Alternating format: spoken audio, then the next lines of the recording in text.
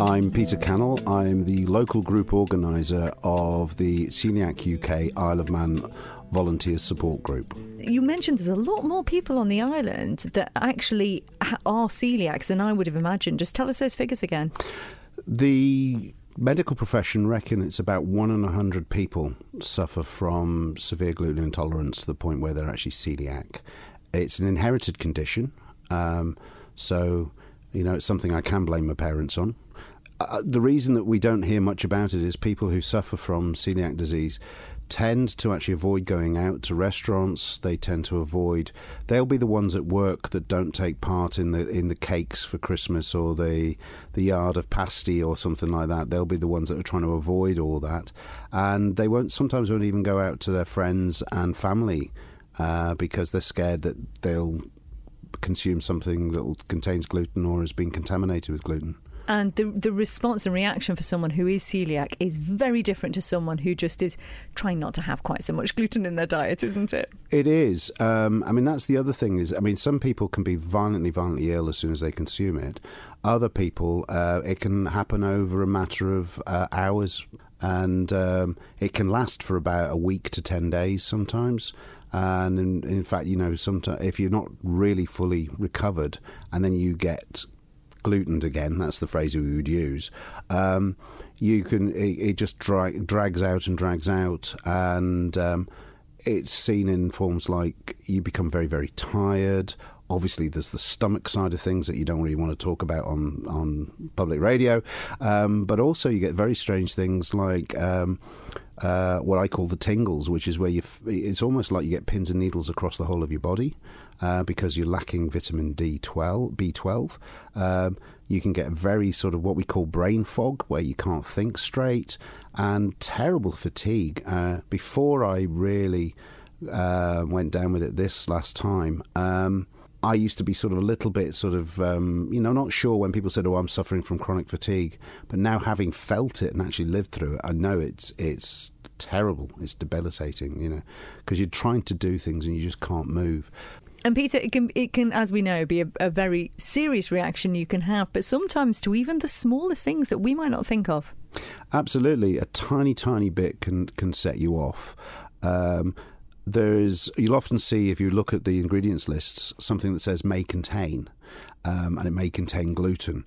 Now, celiacs won't touch the stuff that says may contain, and one of our complaints often is that it's just because the manufacturer wants to cover themselves. But that it can be a reality. I've actually got myself glutened from a packet of crisps that had may contain written on the back of it. And for me as well, I can be very sensitive. I've walked through a cloud of flour past a bakery and become very, very ill as a result of that, which means certainly in certain supermarkets, if they're cooking up bread and I can sort of smell it from a distance, I avoid the bakery aisle and I'll avoid going anywhere near it just in case. And people where you've been glutened won't necessarily know that's happened, because that could be happening 10, 12, 24 hours later, when you're back at home. And so, yes, it is quite a silent disease, really, to some extent. And as you said, it's not just the person who has this that's going to be impacted by it, it's all the family as well. Yes, the hardest thing I learned was to have to tell people. Because, again, as you said, it's quite private. You don't really want to be telling the whole world that you're ill. But if you don't tell the immediate family that you've you consume gluten, they're going to wonder how you're behaving, why you're behaving the way you are. They know me well enough now, though, that if it does accidentally happen, sometimes they'll be looking at me going, "You've eaten something you shouldn't you?" And I'm going, "Yes, I have. I'm trying not to tell you because I don't want you to get worried about me, but you do need to tell people, otherwise, they think you're just behaving odd." I'm quite positive about the Manx Healthcare Service, because I can say that I wouldn't be here now if it wasn't for them. Well, that's brilliant to hear. And I was going to ask you, actually, what sort of support is there now on Ireland for people who are celiac? Unfortunately, since COVID, it's gone down. We've always been on the edge of getting prescriptions or not. It sort of goes with the weather. And certainly for people with celiac who are not as wealthy, it can be a big expense. So we used to be able to get prescriptions for pasta and bread and flour, sort of basics. That's been stopped. And recently as well, with headcount problems, the nutritionists, the Nobles nutritionists, don't have capacity to be able to see us either. So we don't even get access to the NHS, Manx Care's nutritionist service. And that's why the volunteer support group becomes vital, because we can share information with each other about how we can actually afford to live gluten-free. Mm-hmm. Yeah. And I mean, obviously, it's the very basic nature of you need to eat, obviously, that you will not survive without it. So you have to find places where you can eat, you have to find the food you can eat. I mean, I'm guessing now we do have, as you mentioned, these free-from aisles in most of the supermarkets. It must be somewhat easier, if not, as you say, more expensive, but it must be somewhat easier now to find foodstuffs than it was back in the day. Oh, very much so. I mean, the stories my mum tells of essentially she was put on an aeroplane back to the Isle of Man with this very sick kid. And when she arrived here, they went, well, we haven't got any money to support you. And nobody really knew what to do. So funny enough, she was almost one of the first people to join Celiac Society. And she remembers getting this foolscap page of documents of food that they considered safe. And now we get a big, thick food and drink directory. Fortunately, we're country, so we were farmers. So we basically produced. I was brought up on eggs and milk and meat that we produced on the farm and vegetables grown in the garden. So I was very, very fortunate in that respect. It would have been very different if we'd been in the town or something like that. Mm-hmm. And my mum's quite a creative cook. I don't know whether that's because of me or whatever. And I mean, nowadays the free from aisle makes a big, big difference.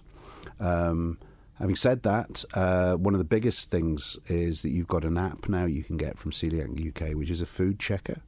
And there's a lot of stuff that's not in the food aisle that you can eat.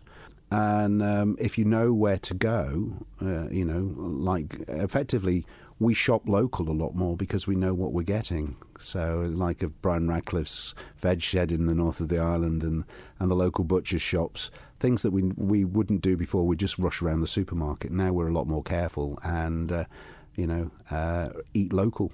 But how easy is it to find places where you can eat out and about around the island? There are quite a few, but you do need to ask. There's a high-end restaurant where the family that run it, their daughter's celiac, and because of that, they are extremely good. I'm not going to mention them because I haven't asked their permission to mention their names. But the Craig na Bar is a great example of that. And in fact, the chip shop in Onken, Friars Chippy, used to make a big thing about the fact of having two separate fryers, because you wouldn't think that chips would be a risk, but if you go and put your breaded cod in the fryer that you cook the chips in, then I've got problems. So yes, we're having an event up at the Craig na Bar. Craig na Bar's famous. It calls itself the famous Craig na Bar anyway, but it's famous amongst the celiac community over here because it has two separate menus completely. It's very, very hot on making sure it has separate cooking facilities in there. So as a celiac, I know I'm safe. I can go there, and it even has gluten-free beer, which is always quite nice. So on the 24th of this month, we're having our annual general meeting, and we've decided to have a dinner as well. They very kindly have given us a discount because of there is a connection there between the Craig na Bar and celiac disease, which I'm not fully aware of. I don't know the full details, but I know there's a history there. So we're going to be putting on a dinner. Those people who can't, we want as many people who are affected by celiac, whether it's because they suffer from it or they have it in the family, to try and come along. Obviously, we're restricted to seats, so the first 50 that book, that's it. End of story. 24th at 6:30. You can get reservations via ourselves or via Eventbrite if you want to go and have a look for it, and of course via our Facebook page as well. And this is a really good opportunity for people who maybe have been recently diagnosed to meet a group of people who are like them and who might be able to offer some advice and support. Well, absolutely. I mean, one of the scary stories I've heard, and I didn't think it was still happening, but it happened quite recently, is a mother being told by the specialist at Nobles that a child had celiac, and she said, well, what does that mean? And he said he can't eat gluten. And that was it. She didn't know what contained gluten, what to avoid, how to cater. And her first step was to actually find the Celiac UK on the internet, and through that the local page, and then met up with local volunteers and was able to just to sit there and relax, because the worst thing that happens to people who are first diagnosed is they think, oh, great, I can go to the free-from section. And they walk into the free-from section and they suddenly see something like a loaf of bread at £2.50 or £3. And the size of loaf that you're actually looking at is tiny compared to a standard loaf. It's about 10 times the price of a standard loaf. The one that struck me, because I'm always been quite keen on porridge, and oats doesn't have gluten, oats can be produced in an environment where wheat and barley can get mixed in. So you can have clean oats and not clean oats. And if you buy a bag of oats in the supermarket, ordinary porridge oats for a kilo, it's about £1. Now, you can get a quarter of a kilo on the free-from section for about £3. So you can already see that the cost is quite significant. And someone who doesn't know all the tricks of the trade, for want of a better term, can be quite a shock to the system when they first stand there at the free-from aisle and look at what the choices are. It must be so overwhelming, just completely, especially when you've just been told, there is something you now have to deal with that's challenging in your life, and now you've got to deal with all of this as well. Yeah, so. And nobody's telling you what to do. Yeah. Because the nutritionist isn't available. You've got to find somebody else that's actually in the same situation. So this is a great way to meet those people. Also, a great way to get fed safely. Lovely food up at the Craig. And you're going to be giving a talk, which has, I think, the best title of a talk that I've heard. Tell us about it, Peter. Bananas, Bombers and Dr. Dick. Yes. I think I was doing a little bit of research into the history of celiac disease, and when I was very ill as a kid, my great uncle used to bang on about all the sick kids getting fed bananas in Glasgow. And the reason being was that the researchers in the UK at the time thought that was the way that you treated children with celiac. You just put them on a banana diet. So there's the bananas bit. Then I discovered that the real hero of the story was a guy called Dr. Dick, who was a Dutch paediatrician. I mean, his story is quite amazing anyway, and I'll go into it on the evening. But he discovered what the actual cause shall we say, what was causing the problems with celiacs because of World War II. And when the Germans towards the end of the war, the Germans starved the Dutch people. It's well documented, and there wasn't the food there. So what they did was the Swedish were allowed to ship in bread, and the RAF and the United States Air Force flew in essentially what we'd say is mercy missions. We've seen it now when they fly over, famine areas, and you see all the food being thrown out the back. They actually flew bombers over to Amsterdam and bombed the city with food. Wow. So that's the bombers bit. What I love is the British one was called Operation Manna, as in manna from heaven.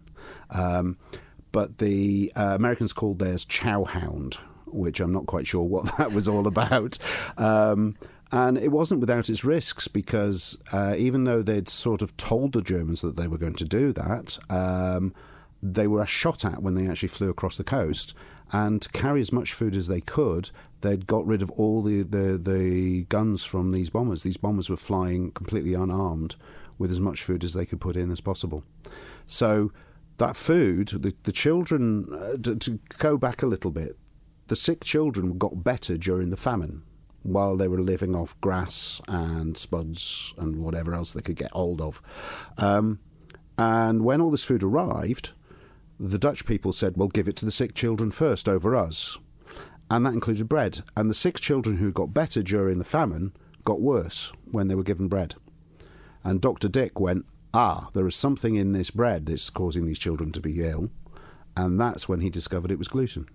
So yes, what Dr. a Dick. story! And you'll be able to hear this full story, which is described as an entertaining 2,000-year romp, which is quite fantastic through the history of celiac disease. Yeah. And that's going to be at this event as well. So it's at the famous Craignabar on the 24th of June.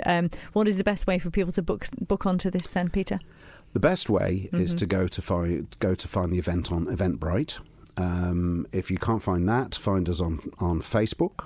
As I said, the Celiac UK Isle of Man local support group page. Failing that, email me at isleofman at celiac, that's coeliac.org.uk, and we will try and get stuff to you, and we'll see. And we'd love to see as many of you as possible, because we can all help each other to live a happier, healthier, gluten-free life. Well said. And I should add as well, you're offering actually this meal for free for those who can't afford to pay.